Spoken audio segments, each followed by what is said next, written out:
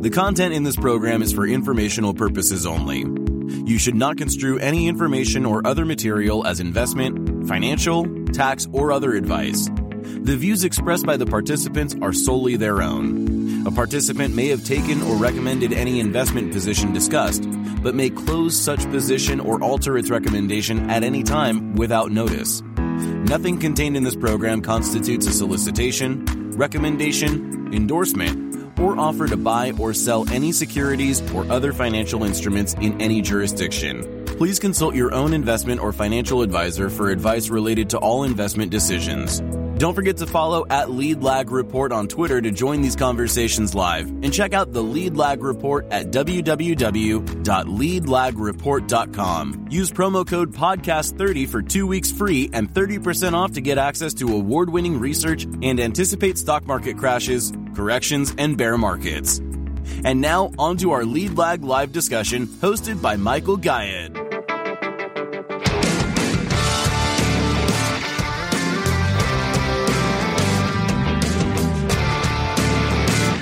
Please, folks, do me a favor, rate and review the podcast Lead Lag Live on Spotify, on Apple. Any help there is always appreciated. And also during this hour, please, folks, click that top arrow at the top of the Twitter space. Invite some friends, colleagues to this space. It does help when the audience is able to bring in some of their colleagues to this as well. With all that said, my name is Michael Guyad, publisher of the Lead Lag Report. Joining me for the hour is Mr. Justin Smyth, who's going to tell us a little bit about how to identify the next big trade. Justin, for those who are not familiar with you, introduce yourself. Who are you? How'd you get involved, interested in markets? And what the hell is stage analysis? Well, first of all, thanks, Michael. Really appreciate the opportunity to be on the show. Actually, my name is Justin Smyth. It's kind of spelled funky without the E at the end, but I do pronounce it Smyth. But anyway, I've been interested in the stock market since I was in high school, which is like the late 1990s. And I guess I got an engineering degree, but I graduated in the early 2000s and just set out on my own stock market education after that. And through reading a number of books, a lot of them were fundamental based to start, and kind of working my way into technical analysis, I eventually stumbled upon Stan Weinstein's system, which is known as stage analysis. And unfortunately, I found it kind of when 2008 started, but I wasn't really even attuned to the system as much to even take advantage of it when, 2008 rolled over and that bear market. And I was doing some stupid things with options back then. And that was one of my first major battle scars in the market. But I stuck with it after that. I launched Next Big Trade in 2011 is my website. And I've just been posting about the stock market on there for the last 12 years. I've also been on Twitter since then. So anyone that's familiar with stage analysis, I think a lot of people know me on Twitter because I've been around for a while posting about it. I know Stan Weinstein himself has been back on the internet doing different things, which is really awesome to see. But I think I've become one of the places people go for stage analysis related content too. If you're not familiar with stage analysis, it's basically a trend following system that uses weekly price action to determine the 4 stages the market can be in. I'll go over those really quickly. The stage 1 is a basing phase where the weekly price action is going sideways around the 30-week moving average. So if you picture a stock chart, the price is kind of chopping sideways at a low. And then all of a sudden, when it breaks out above resistance, it would start to go into an uptrend that would be called stage 2. And that's what we're interested in on the long side, is buying stage 2 breakouts. And then as the price continues to trend higher in a bull market for a period of time, eventually it tops out and starts to go sideways again. That's stage 3, the topping process of a stock or ETF or whatever. And then finally, everything tends to roll over into a bear market eventually. So stage 4 is the declining phase where the stock's going down below the 30-week moving average in a bear market. So it's a pretty simple system as far as understanding the overall market. Stan Weinstein wrote the book in the late 1980s, and it's kind of maintained a following ever since then.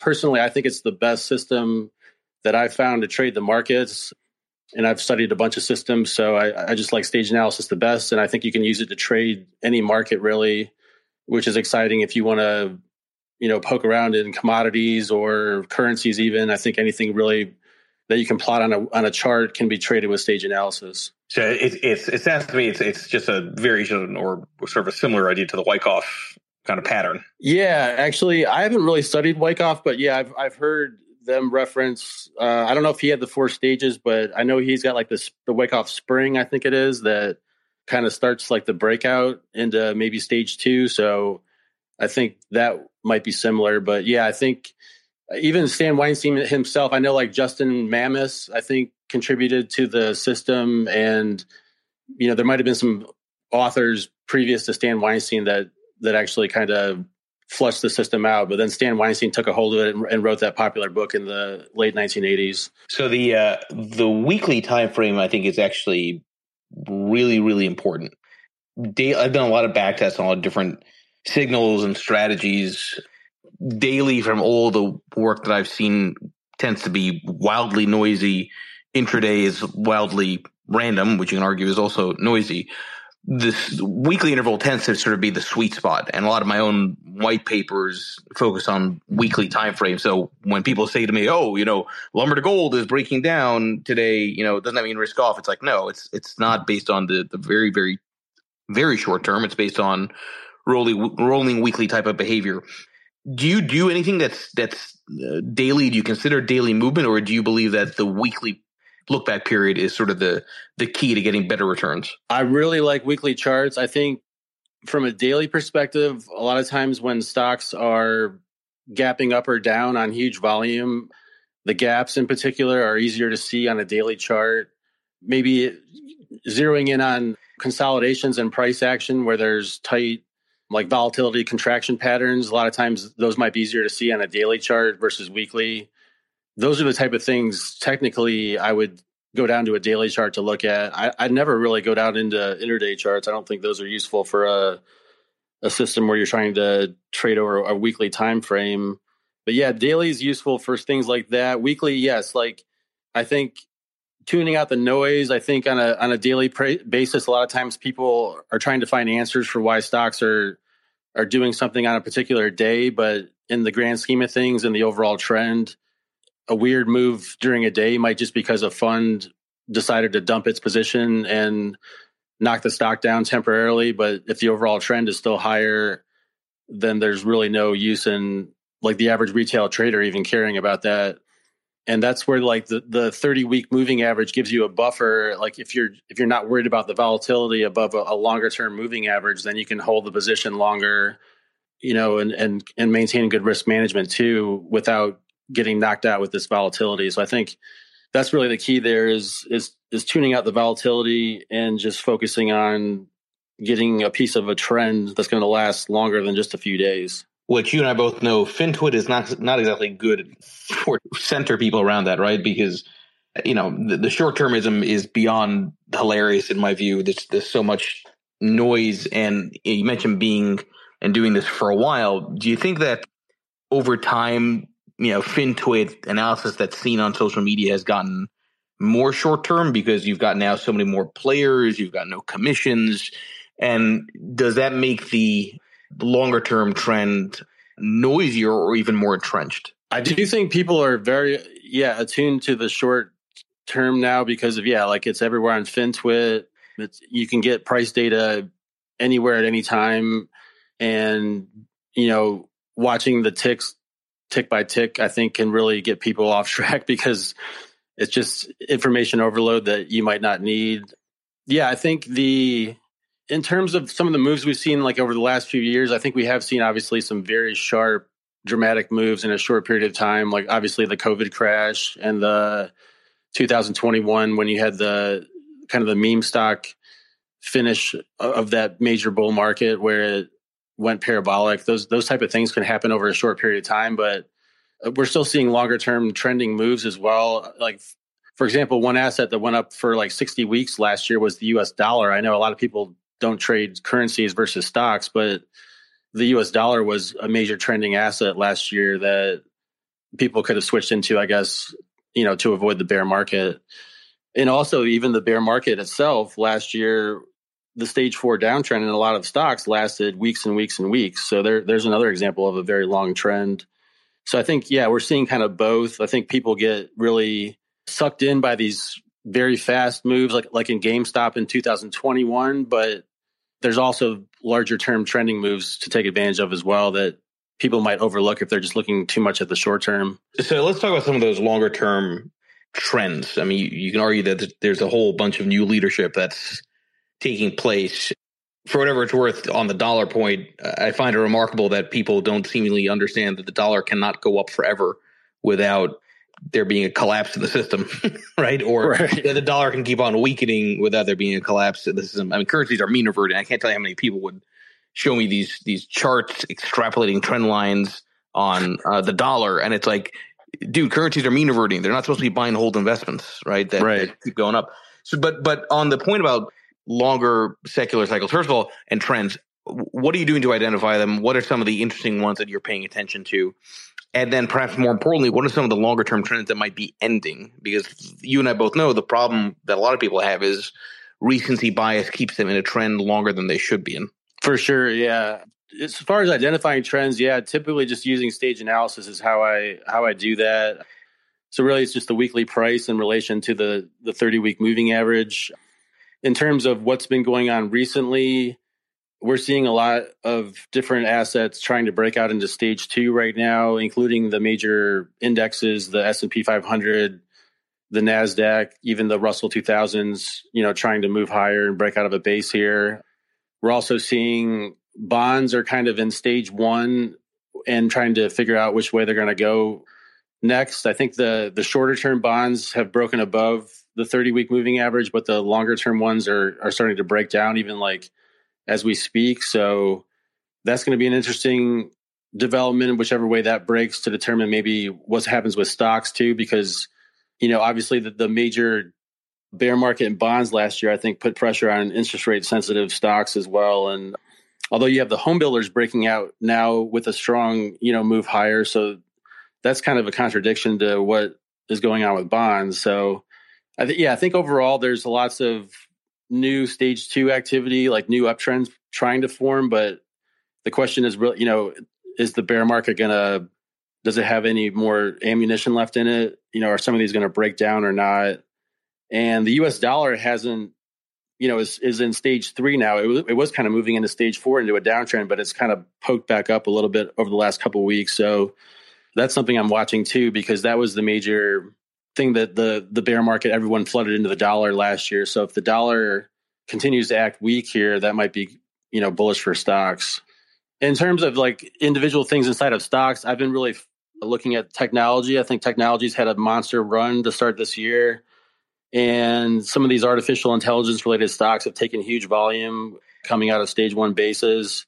And also the semiconductors are acting really strong as a group. I think the major leaders like NVIDIA are doing really well. And you've got some new IPOs like CRDO that's just broken out of a base as well, IPO base. So those are 2 components of technology that I'm focused on right now. I'm curious, is the technology side surprising you? So I just put up that post on Instagram, consistent with my point about diversifying and trying to move more towards there. It is amazing to me if you look at the technology select sector spider ETF XLK, and you divide that by the S&P.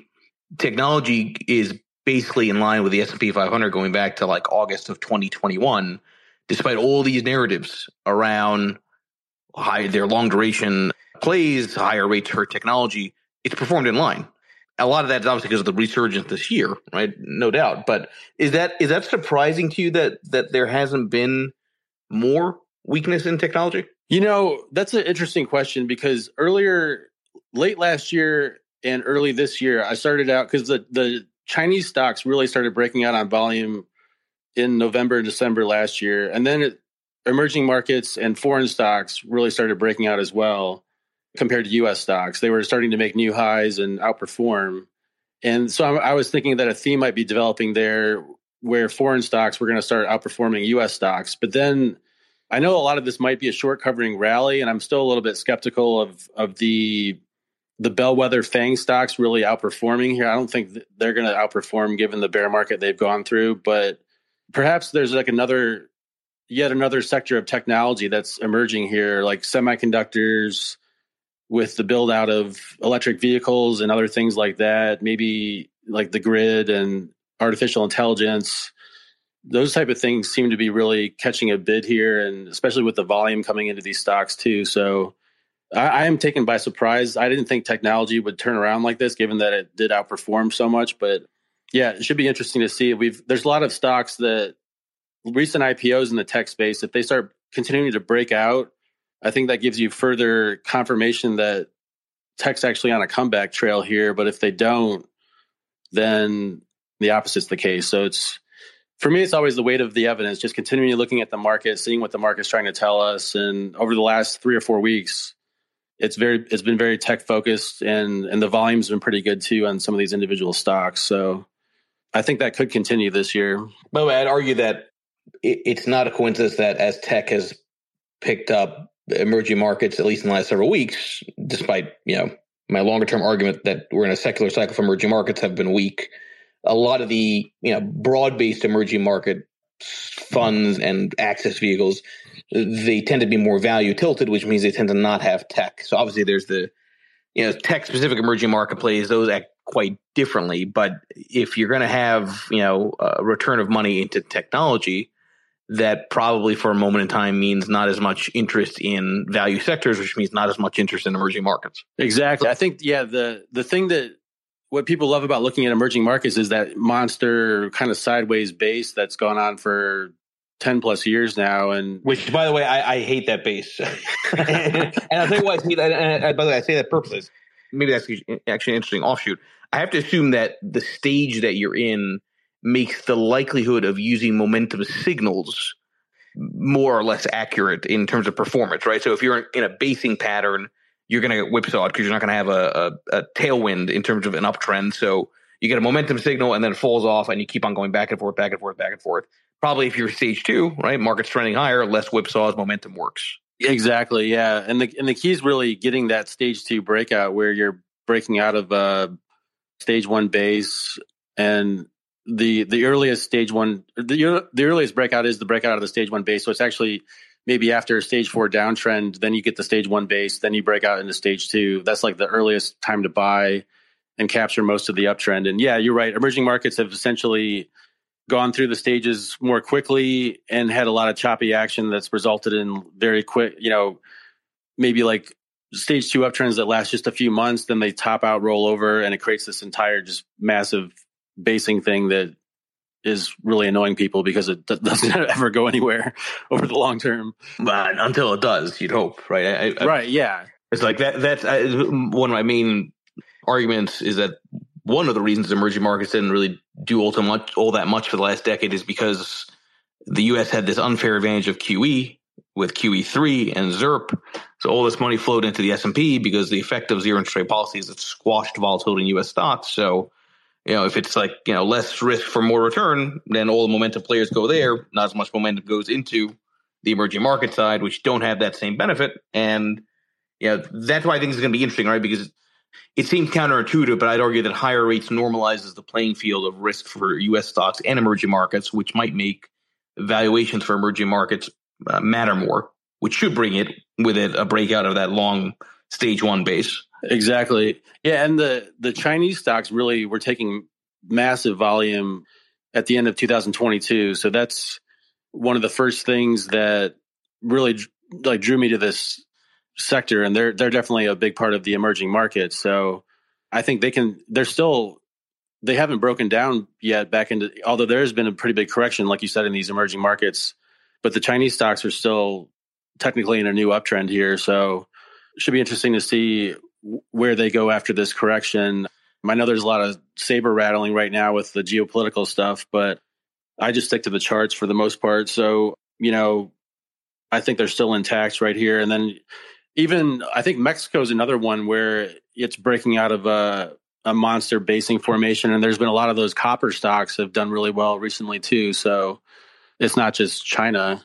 And you have the currency aspect because the US dollar has been in a bull market for, like 12 years now. So if all these currencies can go back into uptrends against the US dollar, maybe that's more attractive for foreign stocks. And then, it just flips this whole thing that's been going on for 10 years. And then the foreign stocks are more popular. Yeah. And actually, you even furthering my argument around QE3 and ZERP. I mean, that is the era, right? It was September 2012. So, part of that, I remember back then, a lot of people thought that zero interest rate policy and QE meant hyperinflation was coming from what the Fed was doing, and that the dollar would tank.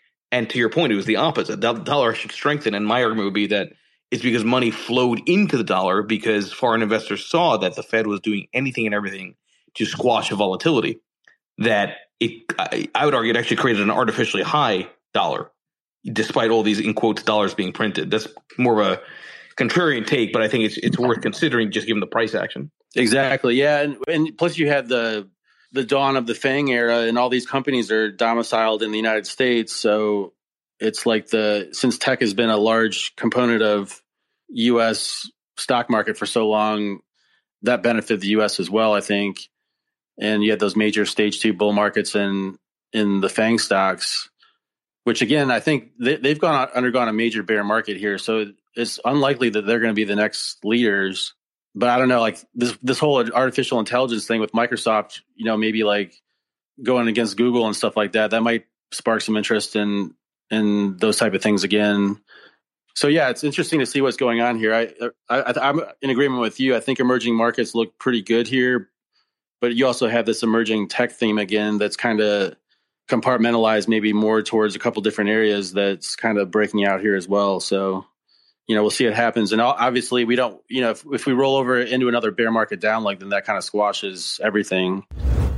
Sure. Yeah. I would say that Bitcoin's another one to me that's unlikely to be another leader anytime soon because it's got so much overhead resistance now after a major bear market. And you really had the speculative phase that really blew off in 2021 with all the alt crypto that really went into major parabolic tops and then has crashed since. And typically what happens to a sector like that when it goes through a bust is it needs to base for a long time and kind of work out all the overhead resistance and all the trapped money that's trying to get out. And then after that basing period goes on for a while, it might move into an uptrend again.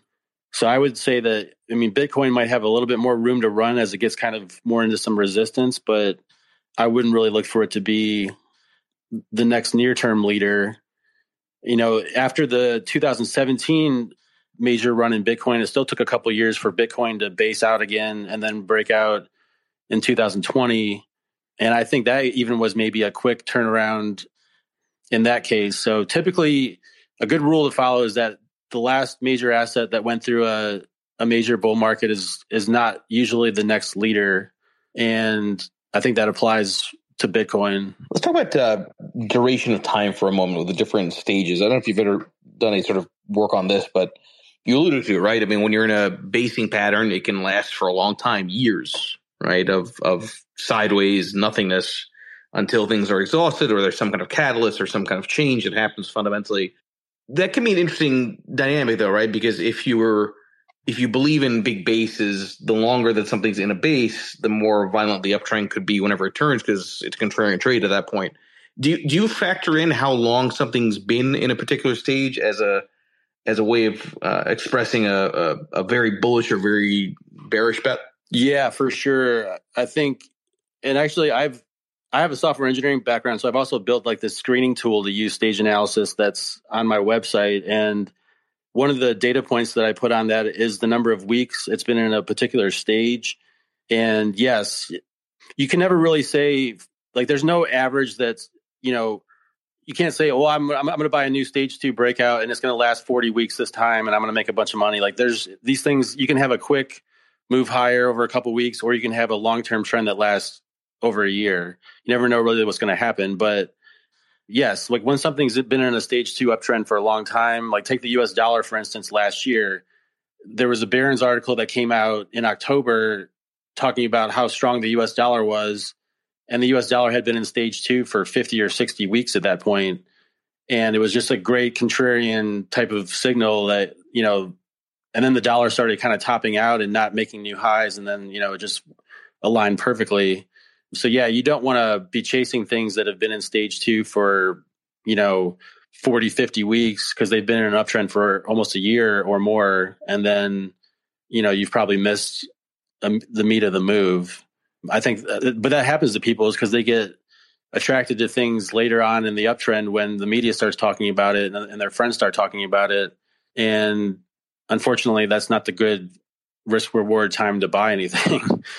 I mean, you might be able to catch the parabolic top, but then if you don't get out, then you're going to be in deep trouble. Just for the remaining minutes here, everybody please make sure you follow Justin Smyth here on Twitter. Check out his site, his screener. I'm actually looking at it as we speak. This will be on all your favorite platforms under that Lead Lag Live banner. Do you do any kind of options trading when it comes to the stage analysis side of things? Because, I always have a problem with options just because I think it's very hard to explicitly time when something happens. The conditions are there, but you don't know the exact mile marker, and the mile marker needs to hit in time for the contract before it expires. Do you do any kind of options work? I do a little bit. I mean, if something's doesn't have like the alpha that I would like for example, if I'm going to get into silver and I want to play silver metal, I've traded the SLV options before because you get a little bit more juice there. And if you buy like a deep in the money call, you can still go out multiple months and try to capture a trend and not be paying for premium, and so I think that's kind of a good mix, especially when you're in a sector too like that, where like the mining stocks are more risky perhaps, and you just want to really play the metal itself. Yeah. And in individual stocks, I would be really less apt to trade options. I mean, I have sold puts before just to capture maybe a little bit of volatility while I'm trying to like trade a trend too. So I might have a position in a stock, and then if it's having a bad day, I might sell some puts on it, to capture some of that volatility maybe. And if it's still in the trend though, that's what I'm interested in. But other than that, no, I don't do anything else with options really. And I'm mostly trading stocks, I guess. So I've never done any like condors or any of that stuff with options before. We'll be back after a quick break. Hello, listeners. Michael Guyette here from Lead Lag Live. Are you ready to take a deep dive into market trends, risk management, and investment strategies? Then you need the Lead Lag Report. Our in-depth analysis helps you understand the financial markets like never before. And guess what? We're giving you a chance to experience it at a discounted rate. Visit theleadlag.report/leadlaglive and get an exclusive 30% off on your subscription. Don't miss out. Level up your investment game with the Lead Lag Report. And now, back to our discussion. Yeah, I mean, I just, again, I always have a problem with the idea that you can exactly know when something is going to happen. That's why I always try to frame things in terms of conditions. Okay, so aside from emerging markets and tech, any other interesting parts of the equity landscape that look intriguing? So I'm a big fan of sector analysis. It is interesting that last year you had so much outperformance in utilities, staples, healthcare, and now they're fundamentally overvalued on a relative basis. So they may not be as much of a good safe haven as they used to be. What other sectors are maybe starting to show some interesting movement? You mentioned home builders, consumer discretionary stocks have had a nice run relative to equity to start the year. Do you think this stuff continues? Yeah, I don't see anything. I mean, home builders are acting really well, even in the face of the interest rates are maybe attempting to move higher here. And the home builders are acting extremely well. The industrials are acting well too. I've seen a number of stage 2 breakouts recently on volume in those stocks. Healthcare is interesting because it held up so well during the bear market. It is kind of a defensive sector, so maybe you expect that, but it does have this large basing pattern that it still hasn't really broken down from. And I remember like the period from 2011 through like 13 or 14, I think like biotech started breaking out and there was like a big boom in a lot of the biotech healthcare stocks. I was kind of thinking that maybe something similar was going to happen here with this healthcare outperformance during the bear market, but There were some biotech breakouts on strong volume in December last year, but then there really hasn't been much since then. So I'm not really seeing the follow through in the healthcare that I thought maybe we'd see. And that just goes back to I think like the tech really has been where the volume's been going recently. Precious metals they did come off the bottom. There was an interesting failed breakdown in silver and gold where they didn't make lower lows while the dollar was making higher highs, and that lasted for a couple of weeks to maybe even like a month or so. And that was a good sign that the metals were really starting to get stronger, and they moved into that uptrend for a few months there. But then they've broken down recently and aren't acting right anymore. So I don't think precious metals are the place to be either. So for me right now, it's tech with the emerging market, with the Chinese stocks are something I'm still looking at too, because they haven't broken down yet, and they had all that volume coming out of that breakout. If they can really firm up here, they might just continue their stage 2 upturn as well. And they've got a huge, like we said, that huge base that's annoying. But I mean, from a value perspective that you look at too, I'm sure they're probably on the lower valuation side. So I don't really care about that as much, but it might attract the institutional money maybe. Well, yeah, I mean, actually, I think that's kind of the point, right? Listen, nobody wants to invest in China until China has momentum.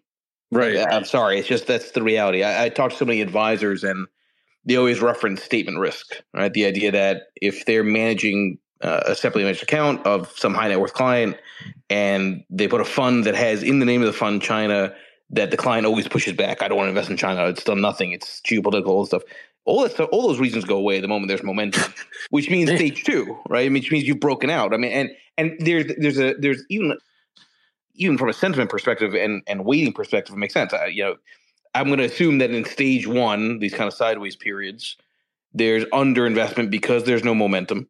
People say this is not doing anything. There's no action, right? So I'm not going to allocate to it. So it becomes underweight, in most portfolios. Then stage 2, when it starts, gradually overweight, then maximum overweight just as you're about to turn, right? I mean, a lot of the stuff, even just from the Wyckoff side of things, is ultimately very much rooted in sort of sentiment and weightings during those periods. Exactly. Yeah. And you nailed it. People don't care until it's been in an uptrend for a while, and then they're like, what am I missing out on? Where the stage analysis system, you get the volume explosion out of the base, and you basically are placing a trade saying, I don't know what's going to happen, but if the odds, like the volume explosion, the basing, like the breakout from the base, and when you have sector confirmation, like you alluded to, where a bunch of stocks in the same sector are doing the same thing, that increases your odds of success, and trading is just an odds game where you're trying to, tilt the odds in your favor. Nothing is, destined to always work. But if you do tilt those odds enough, many times, maybe you're going to be successful over the long term. And again, like these breakouts from these bases are where you can catch these trends that might last multiple months.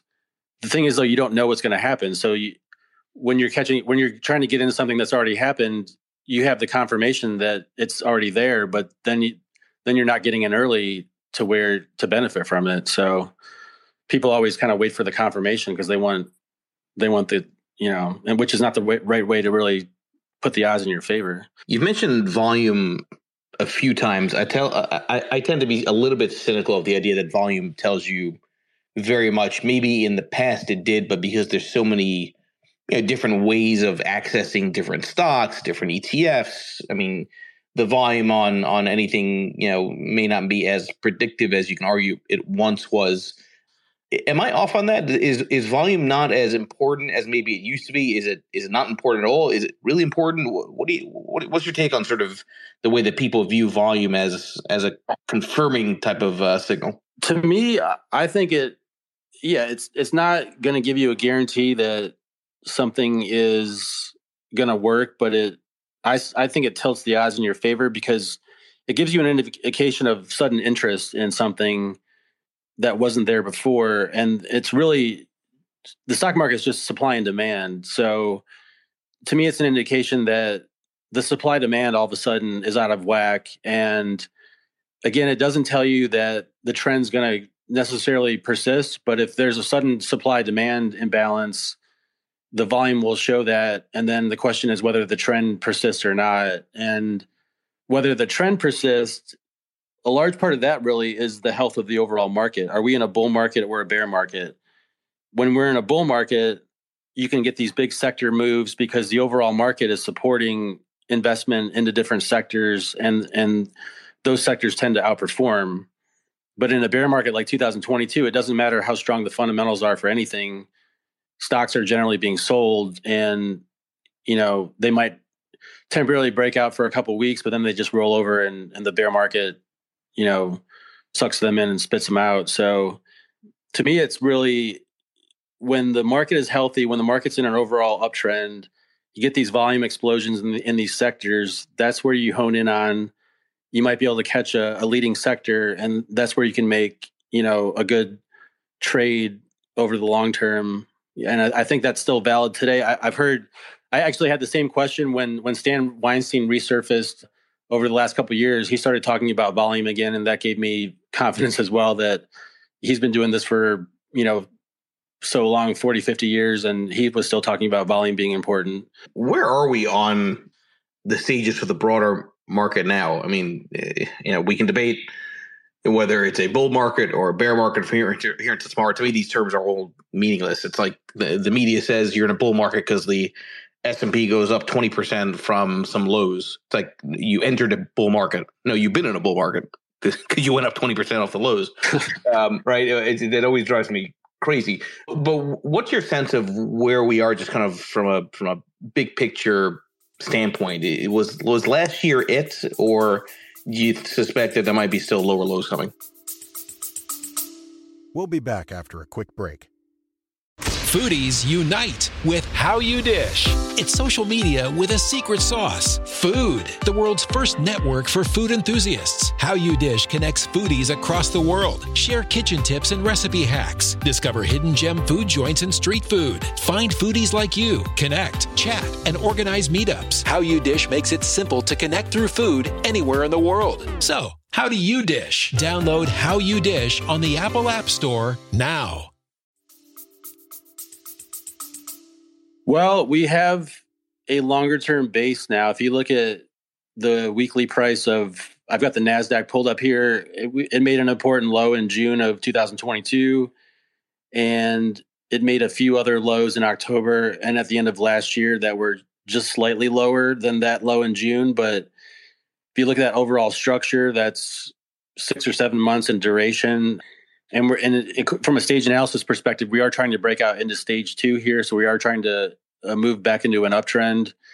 And the question is, is this breakout going to continue, or, is it going to roll over and maybe we move back into stage 1, or worst case, we roll over it again into the, continue like the larger, maybe bear market, you would say. But one aspect of what's going on now that I like is that there's just multiple sectors trying to break out. I mean, there's home builders, airlines we didn't mention. Airlines broke out recently. Tech is breaking out. Foreign stocks are breaking out. There's so many things that are moving higher right now that at no point during the 2022 bear market did anything like this happen. So I think things are changing, and we just have to kind of continue to see what happens here. Also, again, that bear market trade last year, the US dollar it still hasn't moved technically back into an uptrend yet. So, that doesn't happen. That might be another benefit for stocks. But I think we're in a potentially a new uptrend. There's a lot of skepticism, which tends to go along with a new uptrend, but we just had a pretty nasty bear market. So it's understandable. Yeah, the sentiment, it is, you're right. I mean, no, I should not be surprised by the kind of pushback I get when being bullish. I mean, I use the term melt up, and everyone attacks me, or not everyone, a lot of people tend to attack me for the terminology, not understanding that it's a short-term dynamic. But that doubt is what creates the conditions for things to go higher. I mean, there's a reason why there's that term wall of worry. Exactly, yeah. Actually, just side note, you had a tweet, I think it was yesterday, that really cracked me up, where you said Michael Keaton as Batman is bullish as hell for stocks. I think I used the term bullish as fuck. Yeah. Right, exactly. Yeah, that was awesome. But think Wait, the wait, sentiment, let me make that a little bit serious for a moment. I know this is going to sound like a strange transition, but when you have people excited about anything, right? That's not typically a bear market. It's not. Like, I mean, you can look towards. Listen, even I don't know, man. It's just like I see all this. There's a lot of talk about negativity, but then everybody wants to go out there and spend. Everybody wants to look for the next big movie. Everyone wants to go to the next big concert. I mean, you don't see it in the economy yet. Okay, I understand the stock market should be discounting it, but the stock market last year should have discounted a weaker economic consumer spending environment this year, which you're clearly not seeing. So there is an interesting disconnect that's still happening, right? I'd argue in terms of the bearish sentiment, how bad last year's equity performance was on a real return basis, and then what you're actually seeing and what people are gravitating towards just from an entertainment perspective. yeah, that's true. It's interesting.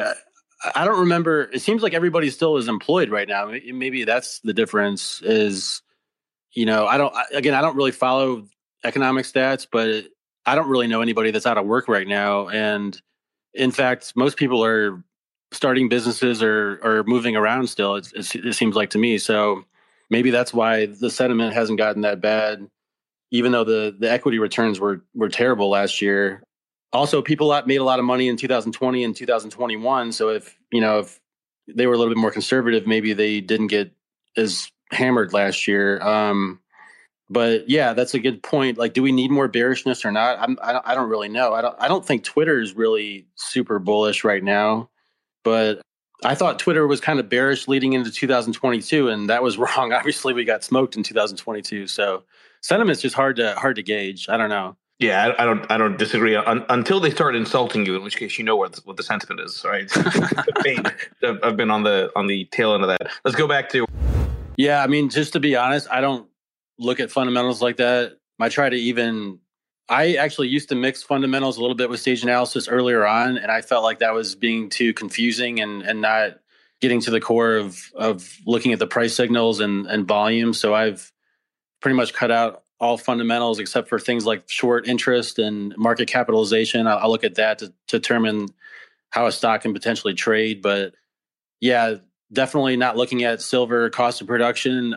Yeah, I think silver longer term has that same basing structure that, there was a pretty explosive breakout attempt in 2020, and ultimately it topped out fairly quickly. And then, there was kind of a longer term rollover period for silver. And then this recent move higher just had no volume behind it. And that was something that was really irking me. Like, even though the entire precious metals complex was moving higher, again, and that's like the volume signal. There wasn't the volume there. And then we have seen silver kind of rolling over again here and just not acting right. And like the precious metal stocks, you've got a bellwether like First Majestic Silver that, almost always outperforms silver when silver's trending higher. And it just did nothing when silver was breaking out recently. And that was another sign. When you get these key mining stocks that don't follow along with the metal, that's like a red flag just blaring, saying something's wrong here. So those are the kind of things that I look at, like the confirmation. The confirmation across the precious metals miners was not there.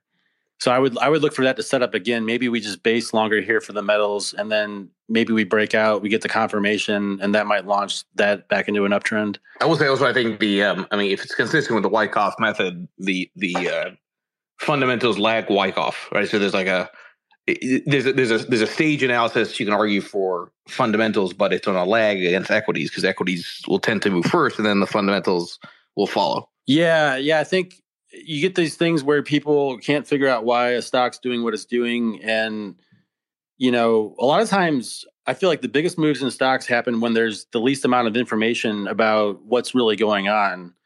And it's a lot of it's based on just emotion and just interest in a sector that all of a sudden emerges. Like, take the cannabis stocks, for example, in 2018, there was theories about how profitable they might be, but nobody really knew. And you had a monster stage 2 move in a lot of those stocks in 2017 and 18. And then once they've topped out and rolled over here, they've just been nothing but a disaster. So when the fundamentals were ambiguous, and nobody really knew what they were going to do, that's when you had the most profitable trades in those stocks. And then And then now it's just like they're just in stage 4 for the most part and not doing anything. Yeah, but when the move is that fast, sometimes they might break out. And, if you're trying to use good risk management, they might already be way above the moving average and kind of very risky to trade at that point. I remember AMC, it kind of pushed out of its base initially, and then it kind of had a short couple week consolidation, and then it really broke out after that. And that's where the meat of the move was. So sometimes when you get like these early little pushes on some volume, then it kind of consolidates, and then you can get like the tail end of the monster move. I think one that I caught in 2020 was Tilray went crazy over just a very short period or 2021 during, all that madness, like Tilray went nuts all of a sudden, and then it just collapsed.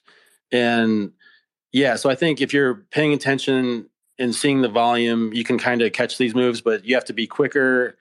And if you're not in front of the screens, you're probably going to just miss them. But again, like those are like the hype parabolic blow off crashes that they do exist, but you can also catch these big trending moves as well. So you got to just kind of, maybe understand what you're dealing with and go with that. But I think you can always, if you're scanning for volume, you can always, as much work as you put into it, you can detect these things as they're starting to move pretty actively, I think. Yeah, but I think the going back to weekly versus daily.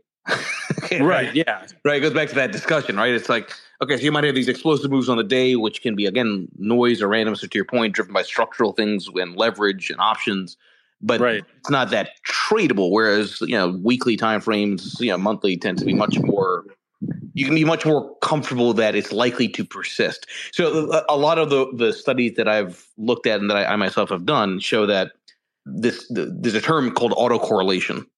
Right. So in other words, that there's a correlation in terms of past performance continuing. So autocorrelation tends to last strongest in the 3 to 4 week period, which is why momentum timeframes in the 1 month to 1 month tend to be strongest. Daily is very, very noisy. You tend to actually have more mean reversion within the week. Right. So in other words, big ups tend to be followed by big downs or vice versa. You tend to not have that kind of mean reversion week to week. So the problem with the meme side is that people got excited by these 1 or 2 day extreme moves, but it's actually very hard to model out anything from that. Yeah, for sure. I mean, you're playing with fire with those moves. And I remember once that thing stopped, it was just completely over, and if you caught the tail end of that, you were just wiped out. So that's the problem there. And that goes back to like the market structure too. Like that occurred at the end of that big 2020 after the pandemic or after the COVID crash. You've got a year-long bull market that really blew off with those meme stocks. And then the market changed behavior after that. Then you had a lot of sideways consolidation and a lot of things. That's when like the ARKK funds, they all topped out. And then the FANG stocks continued to move higher in 2021. They kind of trended for a while. And then like the bear market got a hold of everything in like November, December 2021, and everything started rolling over after that.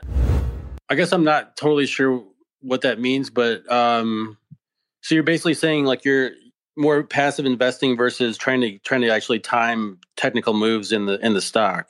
So, I would look for the price to move above the moving average too. Then if you get the volume signal, the price for me still has to be in the right configuration where you're breaking out of a base and you're moving above the moving average, and you're moving into stage 2 potentially. Like that's where, when all that lines up, that's where I would be looking for a trade. If that volume signal occurs further up in the stage 2 uptrend, or if it occurs like even in like a potential stage 3 top, I would not care about it because, technically the price action's in the wrong position.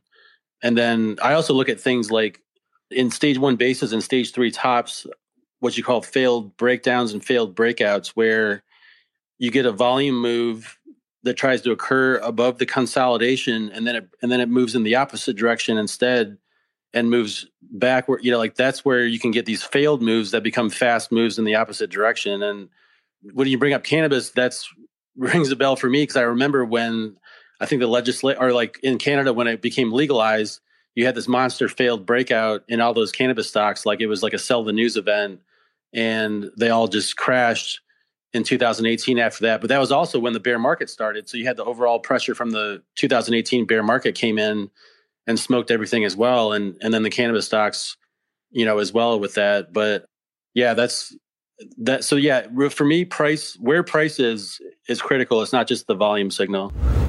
With cycles, I've looked at that before, but I don't think it really applies to stage analysis.